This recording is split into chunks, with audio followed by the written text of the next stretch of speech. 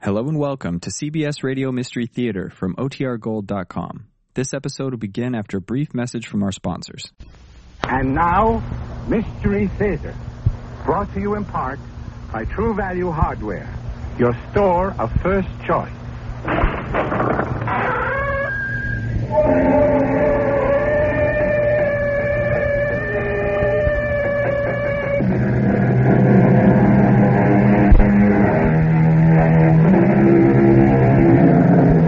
Come in.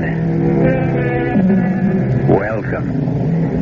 I'm E.G. Marshall. Welcome to the sound of suspense. Welcome to the fear you can hear. Welcome to the world of terrifying imagination. The subject of the story you're about to hear is murder. But the subject is also time. We've all heard of killing time. But have you heard about using time to kill? You will in the next few minutes when Mr. Owen Layton himself tells you his most ingenious scheme for getting rich quick by means of sudden death. Owen, for heaven's sake, what are you doing here? You're supposed to be in Paris. Nice choice, Harriet. And I seem to have done exactly that. By the way, I met your charming dancer. Although I'm quite sure he didn't see me. But I don't understand. How could you possibly have returned home so soon? I was in a terrible hurry to see you, darling. I simply couldn't wait to see you. And do this. Oh, God, no!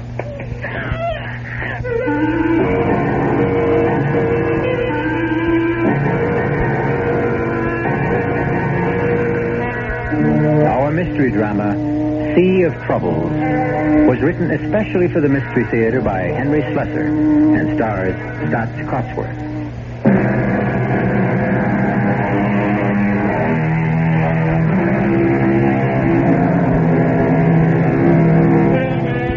Our spine tingler begins across the sea, in the delightful city of Paris. They say that you can sit at a sidewalk cafe in one of these streets and sooner or later meet everyone you've ever known. Well, now we're going to introduce you to someone who you don't know, but whose acquaintance you'll enjoy making. His name is Owen Layton, and he prefers to tell you his unusual story in his own words. I arrived in Paris at 10 o'clock that morning, but I didn't leave my hotel room until well after 4. I knew my brother Gerald's habits only too well. He'd probably be sleeping until noon. So I knew where he would be at 4 p.m., of course, at Patrick's Cafe on the Rue de Montparnasse. Everyone loved Gerald at Patrick's because he was famous for always paying his bills. With my money, of course. Bonjour, monsieur. Bonjour. I chose a table well to the side, but my appearance still attracted considerable attention. And why not? With my rumpled English tweeds, a long gray beard in the style of Ulysses S. Grant, a pair of crutches to keep my monstrously bandaged foot off the Parisian asphalt. Well, I must have been quite a sight. Garçon, un pain d'eau, s'il vous plaît. Très bien, monsieur. Well, what do you know, Owen, for the love of Pete? Hello, Gerald. I'm glad you were able to recognize me under all this hair and bandages. Well, how are you? What's the matter with your foot? Oh, never mind about that. Give me a look at you. I haven't seen my kid brother in over a year. You know something? You look more French than ever. Yeah, come on now. Let's hear about that foot, Owen. And the beard. When did you grow all that shrubbery, huh? Well, I got the idea from you. The last time I was in Paris. This thing? Yeah. This is nothing compared to you. Now, listen, the last time I saw a beard like that, it was on a $50 bill. Yes. I guess it got a little out of hand. I'm thinking of trimming it, as a matter of fact. More like your style. Well, I'll introduce you to my barber. Hey, do me a favor, Gerald. Finish this Pernod for me. I shouldn't be drinking with my foot. Well, what's your foot got to do with it? It's the gout. You remember, I wrote you about it a few months ago. I had an attack just before I sailed for Europe. Well, how's your painting coming along? You sold anything yet? The only thing I sold is my watch. As if you didn't know. Yes, I know. You came to Paris to starve in a garret. But you look pretty well fed to me. Speaking of that, how was Harriet, huh? Speaking of which, the money I sent you or being well fed? God, you know what I mean. Oh, and how is she? Still the same? No, she's more of the same. She's richer than ever, and she's fatter than ever. She's also meaner than ever. Well, she couldn't be too mean. Now she lets you grow that beard. I still don't see why you wanted to grow it. You always made such fun of mine. Well, I had my reasons, Gerald. It was part of my plan. Plan? What plan?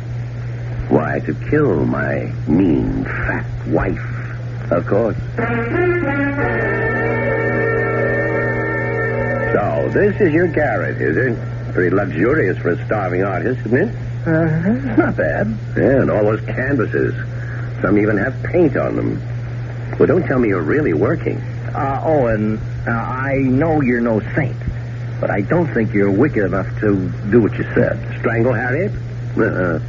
No, Gerald, I'm wicked enough, just not foolish enough. My wife's money will be precious little good to me in prison. Now, don't tell me you've got some kind of a foolproof scheme, Owen, because there is no such thing. Sit down. Now, no matter how clever you are, there's always someone cleverer. In the detective novels, perhaps. Now, sit down before I kick you with my gouty foot. I've got 5 pounds of bandage there. It makes quite a weapon. I don't understand what you meant about gout. It's the very cornerstone of my plan. I have established a medical history of the disease if questions arise later. Questions? Yes, about the bandages. Owen, I have never seen you like this. You're really talking wildly. Now, those crutches, the beard, all this crazy talk about killing people? It's not crazy at all. It's a beautiful, rational scheme. And one that you will be eager to see succeed. Owen, what's happened between you and Harriet, huh? Well, nothing sudden. It's been a gradual change. Perhaps the inevitable result of advancing years. You know, I was considerably younger than Harriet when we married. Now it seems I'm not young enough. Now, wait a minute. Are you cutting me off? Are you going to stop sending me money? Nothing of the kind. As long as my income can support it, you can continue to develop your artistic talent. The question is, how long will my income continue? It's been 10 years since I married Harriet. The difference between our ages is suddenly not so great. Harriet is discovering that there are younger men in the world. In fact, there's one particular one she's fond of. You're joking. Yeah, he's a dancing instructor, as a matter of fact. She met him when I had my first attack of gout. I couldn't move for a month while Harriet indulged herself in non-domestic pleasures like dancing. But to talk about killing her... Killing her carefully, Gerald, with due regard to the risks involved. Actually, I thought of the answer when I was flat on my back. I had plenty of time to think then. About what? A unique phenomenon of the modern age. The magnificent paradox of transoceanic travel. Travel? Yes. A ship makes its journey in some 5 days. A jet plane takes only a few hours. But you hate planes. You've never been on a plane in your life. Yes, that's right. They terrify me. Well, what does all this have to do with killing Harriet? Everything. For you and I, brother, are going to put that transatlantic paradox to use. We're going to prove that the difference between a ship and a plane is a lovely way to commit murder.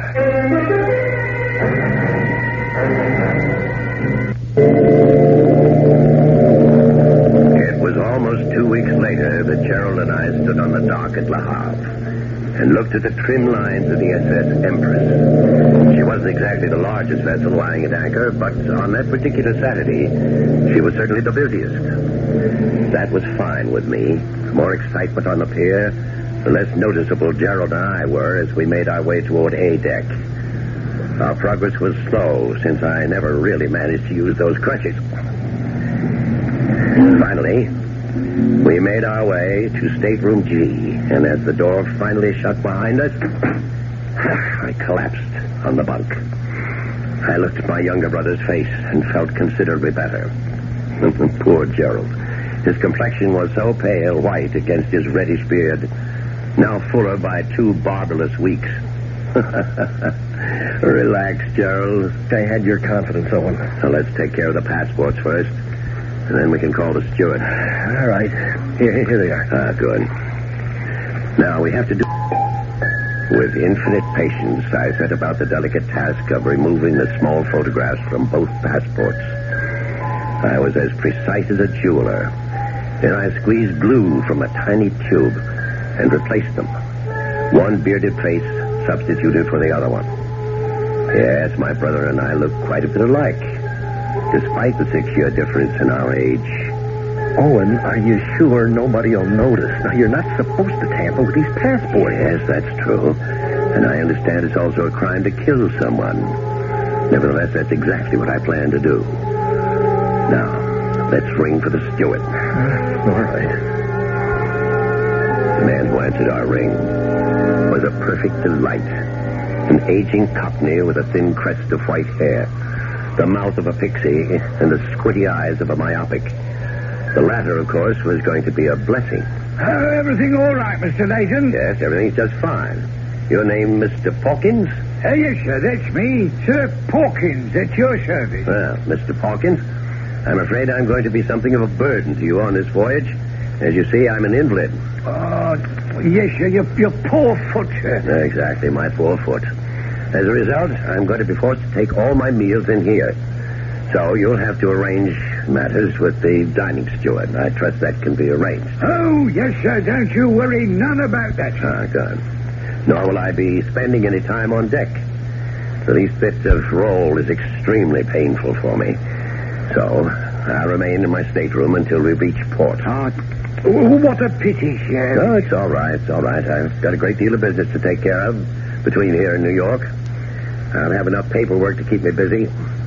So if you'll just bring me my meals and keep me from being disturbed, you'll be doing your job handsomely. All right? Understood? Oh, yes, understood, Mr. Layton. See you later then, Mr. Pawkins. Oh, yes, sir. We were lucky. He seems like a cooperative old geezer. Yes, but be careful. Always keep your door locked, so he can never enter without knocking. And every time he brings you that tray, make sure that you're either dozing or buried in papers. Understand? Understood. Yeah. Well, when I think about what you're going to do in New York while I'm on board the ship, What I'm going to do in New York is going to be a pleasure. But you're so cold-blooded about it, Owen. You are going to kill a human being. No, I never said that. I said I was going to kill Harriet.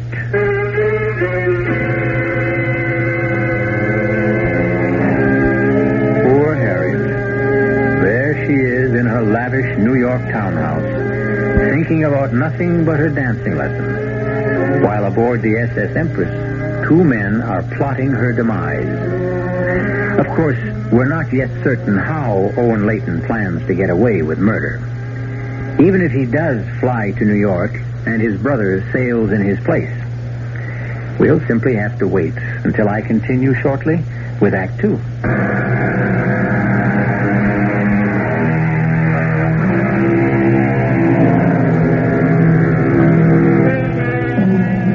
Now let's return to Stateroom G on A deck of the SS Empress. It's almost sailing time. The first all visitors ashore warning has been sounded on all levels of the great ship. But in Stateroom G, of course, the warning has a special significance, because now the visitor has become the passenger, and the passenger has become the visitor. But let Mr. Owen Layton speak for himself. Listen to me, Gerald. And listen very carefully. For Pete's sake, Owen, we've been over this 100 times. Now I'm saying it for the last time. You must do exactly what I've said. Exactly. The smallest variation can cause total disaster. Oh, I promise you. I won't move from the stateroom. I'll be a good little rabbit in my cage. Yes, that's exactly what worries me. Your rabbit-like tendencies. Don't expect me to enjoy it. When I think of all those cute little bunnies strolling around on the deck. No, just forget they're there, understand? Let me get this bandage off my foot. Oh, and don't forget the 6th night. You'll manage, all right? Won't be any fun, Owen. Yes. Neither would it be any fun to fill gas tanks in Hoboken. Not as much fun as living on the left bank with those Parisian beauties of yours. All right, I know. And don't forget who's really doing the hard work, Junior. Including that plane trip tonight. Oh, for me, that's the worst part of it all. Listen, how high do those bloody things fly? 30,000 feet, I think. Oh, it's preposterous. There, the bandage is off now. Now, let's get them on you. By the time the next all ashore sounded, the transformation had been made. The bandages were on my brother's foot, and the crutches were lying snugly beside his bunk. And I was all set to leave. With Gerald's gray tweed coat belted around me, with Gerald's hat on my head, I strolled to the visitor's gangplank and left the SS Empress to its business.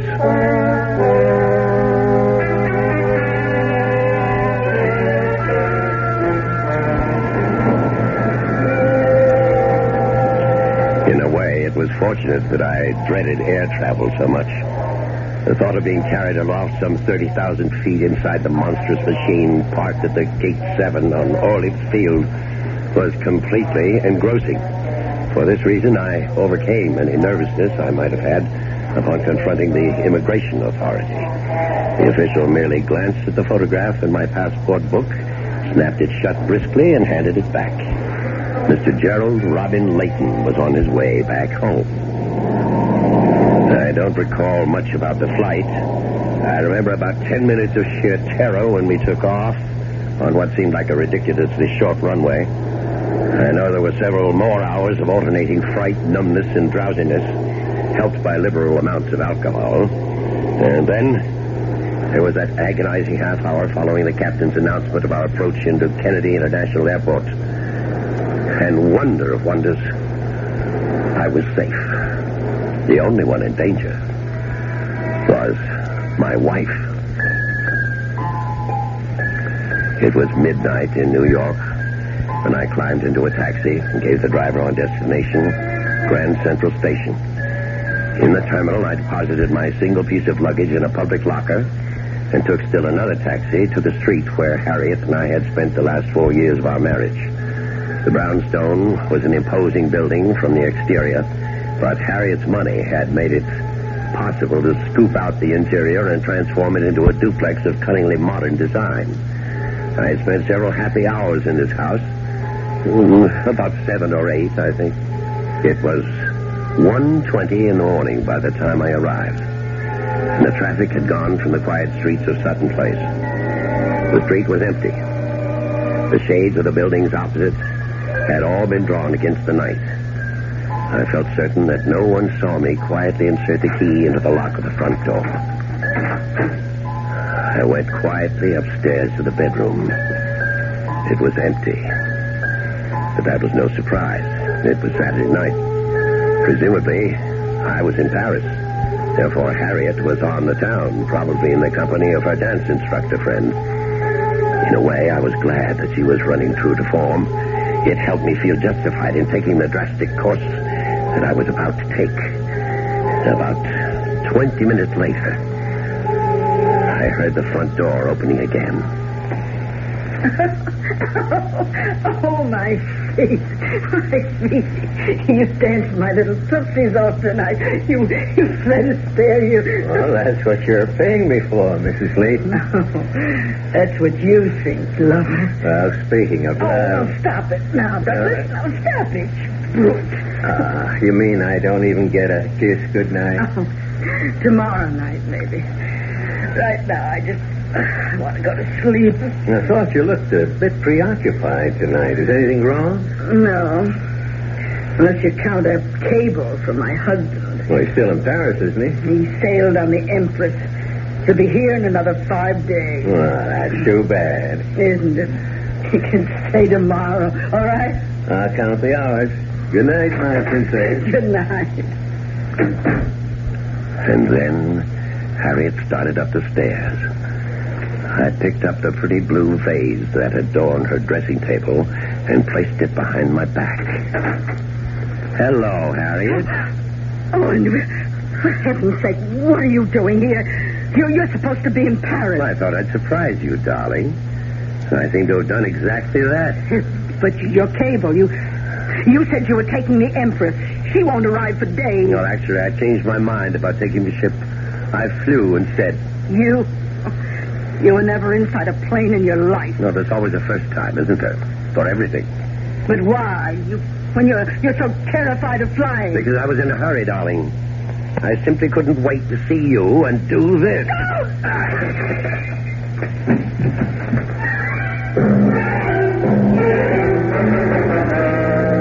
It was a shame about the bays. It cost a small fortune. The really distasteful part came now. As you may have gathered, I'm a man of fastidious taste. But when you have 5 days to lose, you can't afford the niceties.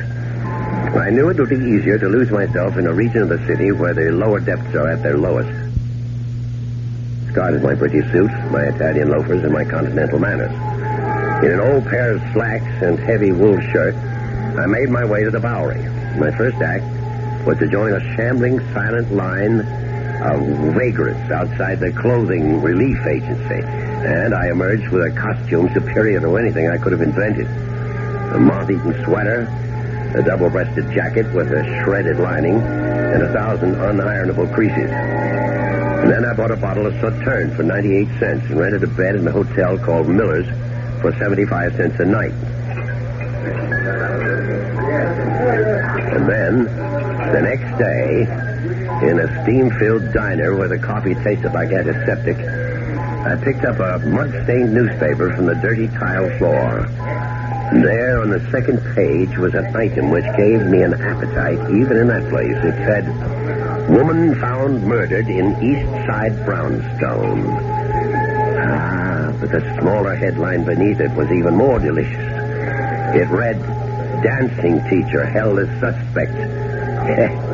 It wasn't something I planned or expected, but, well, why not? Why not? Say, I think I'll have some more of that coffee.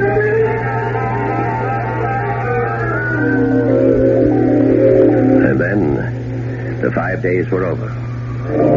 It wasn't very far from the Miller Hotel to the docks. The first glimpse I had of the Empress' beautiful bow on the horizon thrilled me in a way I had never known before.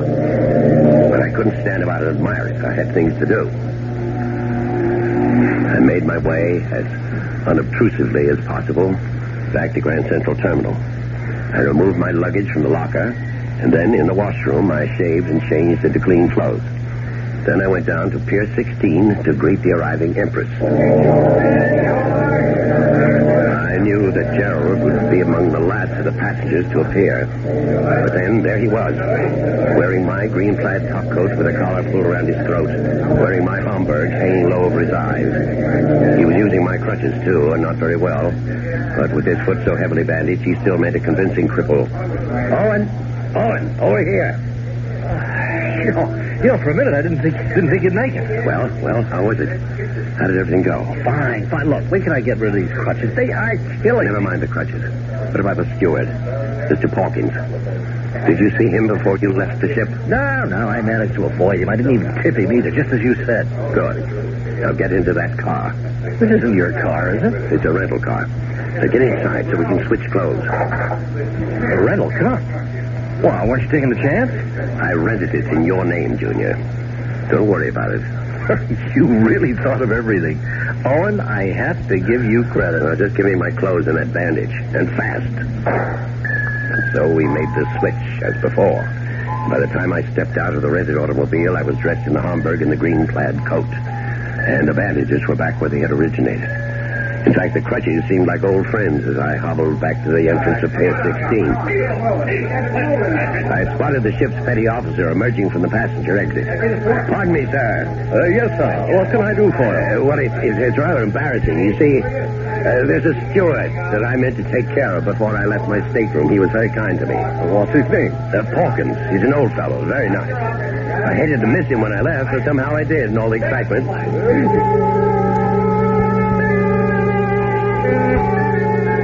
Yes. Old Mr. Pawkins was more than pleased when I handed him the two $50 bills. There were actually tears in his eyes. Oh, this is most generous of you, sir. Most generous. Well, you took very good care of me, Pawkins. I know, I was a nuisance. Oh, no, sir, you were never. Why, I hardly even saw you, sir. Well, still, you brought me all my meals and so forth, didn't you? Well, I was glad to do it, sir. Glad to be of service. And I hope you'll be back on the Empress with us soon again. I intend to be, Pawkins. Yes, you can be sure of that. As soon as I knew that Mr. Pawkins was remembered properly, and that he remembered me properly, I knew that everything was going to be just fine.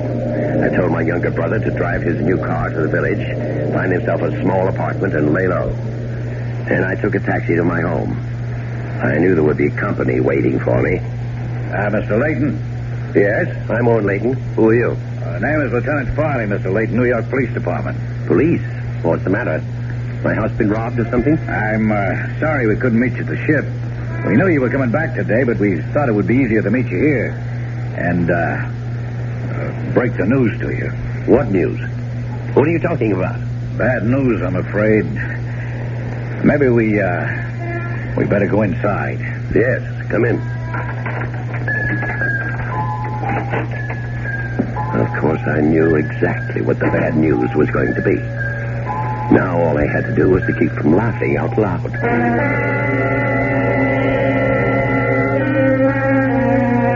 We seem to have been witness to the perfect murder. Owen Layton can't be blamed for the murder of his wife, and for the most natural reason in the world. Owen Layton wasn't in New York when his wife was murdered. Owen was on the high seas.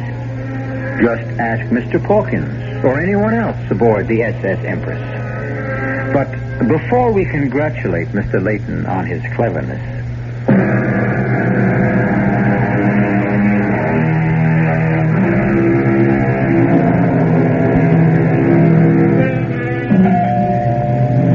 Owen Layton is a happy man today, despite the fact that he is all alone in the reconverted brownstone on Sutton Place.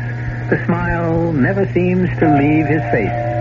Even as he hobbles towards the front door to answer the insistent chimes, his bandaged foot and crutches don't seem to bother him in the least. In fact, one has the impression that despite the tragic loss of his wife, Mr. Layton... Evening, Mr. Layton. Oh, hey. Oh, it's all right, I hope. Yes, of course. You were a bit too broken up about that terrible thing that happened to your wife. Well, I'm sure you don't blame me, Lieutenant. It was a great shock. Here, let me take your raincoat. Raining outside, is it? Yeah, a little.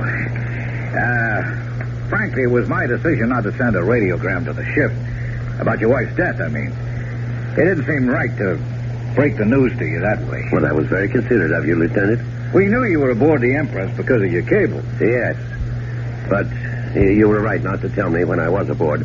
It would have been very helpless feeling, knowing that there was nothing I could do about it. Yeah, that's what I thought, too. At any rate, I suppose you've had some time to, think about what may have happened. No, Lieutenant. The truth is, I still don't understand. That man who killed her, what was his name again? Douglas Denton. Oh, yes. It's not his real name. He called himself that at the dancing school, but he was born Bernard Eubank. I take it you didn't know Mr. Denton. No, I never met the man before in my life. And why would he want to kill my poor Harriet? Well, actually, he's still denying that he did. Well, how can he? From what I've read in the newspaper, well, you seem to have caught him red-handed. Well, no, not quite that good. We knew that he'd been, he and your wife had been seeing each other during your visit abroad, and that they'd seen each other that Saturday night she was killed. In fact, he was seen in the vicinity of your house by several witnesses, not more than 10 minutes from the time when we estimated she was bludgeoned to death. I'm sorry, that's a little too graphic, I know. It's all right, Lieutenant. I want to know the details. I really do. Well, the one detail we don't know is why he would have done such a thing. I mean, frankly, we have Mr. Denton pegged as a rather small-time, gigolo. I'm sorry to tell you that, too. Well, it's all right. I'm sure Harriet wasn't to blame. I'm sure that man just did whatever gigolos did and made a fool of her. Well, did your wife do that sort of thing often? I don't know. I suppose she's made a few mistakes. Which of us hasn't? Well, now, if you could be more specific... No, Lieutenant. I'm sorry. I want Harriet's killer punished, Lieutenant Farley, but not at the expense of scandalizing my wife. I'm afraid that scandal won't be easy to avoid. We know she was having an affair with Mr. Denton. He's admitted that himself. But that don't give him any reason to break a vase over her head. Yes. Unless she had decided to end the affair, of course. Well, it's one possible theory, of course. Didn't you say you found my cable to her about coming home on the Empress? Yeah, that's right. Harriet didn't know I expected to return from Europe so soon. And perhaps when she informed her friend, Mr. Denton, he got angry. Yeah, that's possible, too. He might have just acted impulsively. Yes, Lieutenant. I'm sure it happened just that way. They quarreled. In your bedroom? Very well, in our bedroom, yes. They quarreled. And he picked up the vase and he struck her. But somehow, I can't believe it was cold-blooded or premeditated. No matter what the man is, Lieutenant, I hope the law isn't too harsh with him.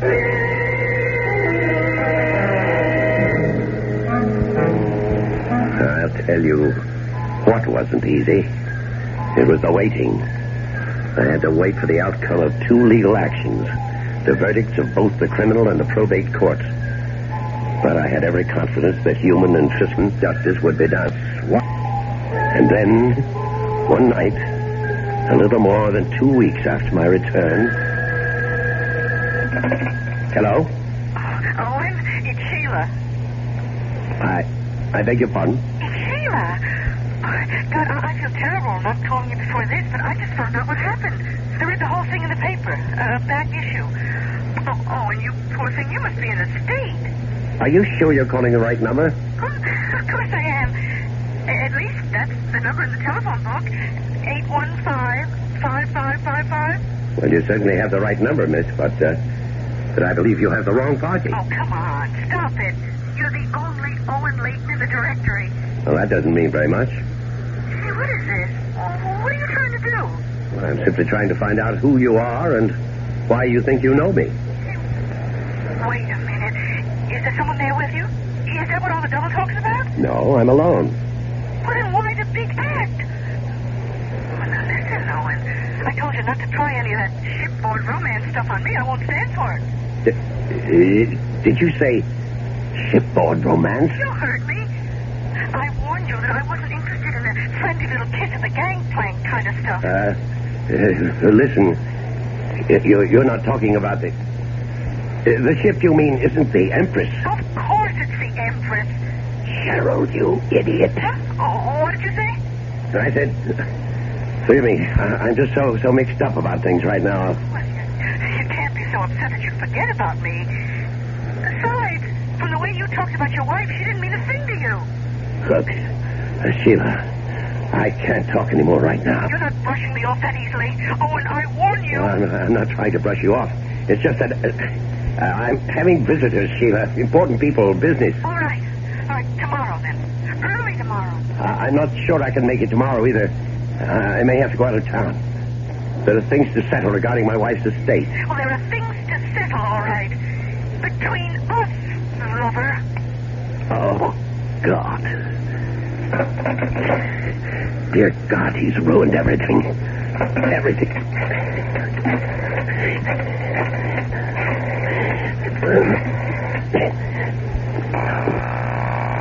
Pick it up.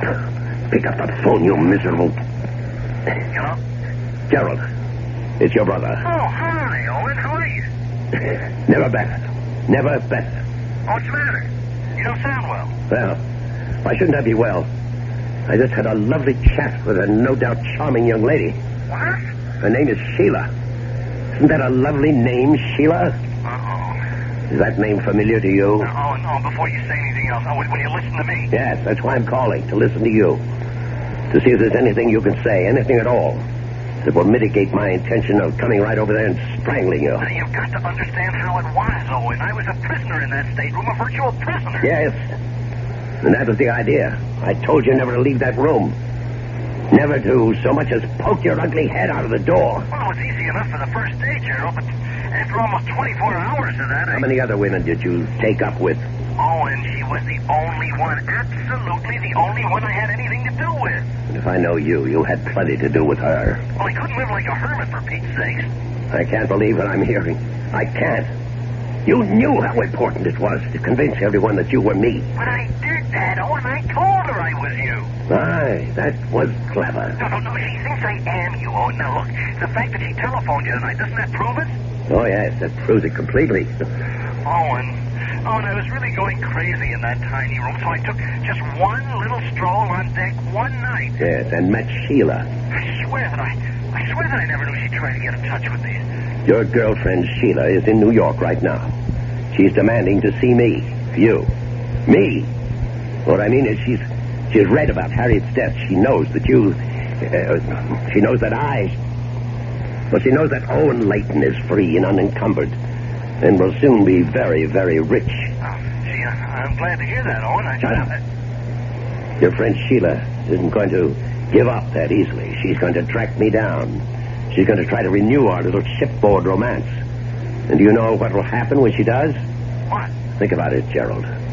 She's going to take one look at me, and I'll be cooked, roasted, fried. She'll know I wasn't aboard the Empress. She'll know that she spent all that glorious week with another man. And how long do you suppose it'll take for her to put two and two together? Owen, couldn't you put her off? Couldn't you keep her from seeing you? How? Well, if you could leave town, if you could get away. Yes, it's the only thing that's occurred to me, too. If I left at once... You could always go back to Paris. You always said it's your favorite city. And guess what? I saw in the papers that the Empress is sailing again tomorrow for Le Havre.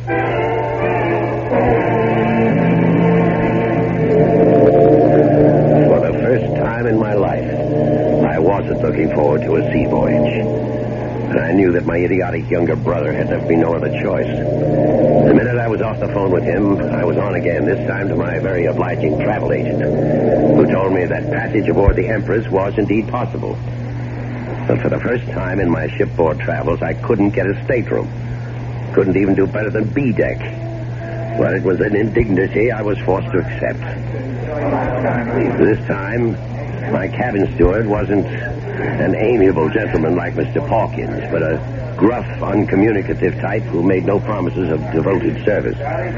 But then I wouldn't require much service. For one thing, I no longer needed my bandages and crutches. As far as the world is concerned, my troublesome gout was healed. Pardon me, sir. Yes? Aren't you the gentleman who sailed with us a couple of weeks ago? That Pawkins chap? Oh, yes, that's right. You were the officer who helped me find the steward. Yes, everything worked out all right there? Yes, everything went fine. Unfortunately, I couldn't get such good accommodations this trip. Well, that's a shame, sir. But then I don't think we'll have as easy a crossing of it this time. Why not? Oh, a bit of rough weather ahead, they say. Oh, fine. That's all I need. But rough weather ahead or not, at 4 that afternoon, the Empress pulled slowly away from the pier, and I admit that I breathed a heavy sigh of relief. That evening, I was taking a nap before dinner when someone knocked on my door. Oh, who is it? It must be an unfriendly neighborhood steward. Yeah? Hello. Oh, I'm sorry. Oh, was there something you wanted, miss? Well, I've made a mistake. I thought this was Mr. Layton's cabin. Well, it is. I'm Mr. Layton. Oh, but you're not Mr. Owen Layton. That's the party I was looking for. But I am Owen Layton. Well, that's an interesting coincidence. I mean, two people would have the same names and even look a little bit alike. Although, well, the Owen Layton, I mean, is quite a bit younger. I don't know what in the world you're talking about. I saw your name on the passenger list, but the man I mean, well, he's about your height, and he has a beard like yours, but he's not you. Well, and who are you? My name's Sheila. Sheila Ross. Sheila. I met Owen Layton 2 weeks ago, right on this ship. And now suddenly there's another Owen Layton going the other way. There's something very fishy going on here. You're mistaken. I swear you're mistaken. Listen, Mr. Whatever your name is, I don't know what this is all about. I don't know why there are two Owen Laytons going back and forth on this ship. Well, what's so strange about that? I mean, but why are you going back and forth? Me? Because I have to. Because it's my job. I'm a social director. You mean you work on the Empress? That's right. And right now, I'm going to work on finding out what this is all about. I stood rooted to the cabin floor, listening to the melancholy sound of the ship's whistle, warning the seas ahead that we were on our way, heading straight for troubled waters.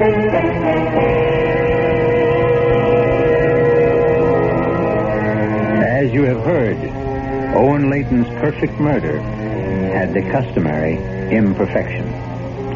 But at least he'll be able to enjoy one last ocean voyage before the authorities send him up the river. Isn't it nice to see justice triumph? Oh, beg your pardon, to hear justice triumph.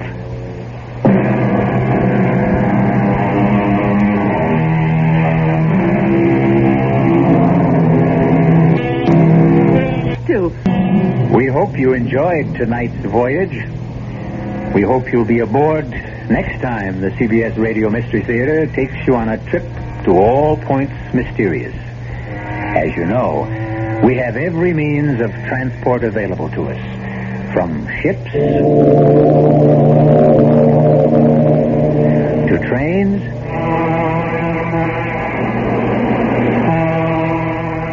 to planes.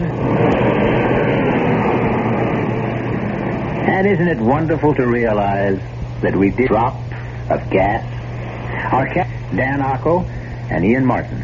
Our production was under the direction of Haim Aun. This is E.G. Marshall inviting you to return to Mystery Theater for adventure in the macabre. Until next time, pleasant dreams.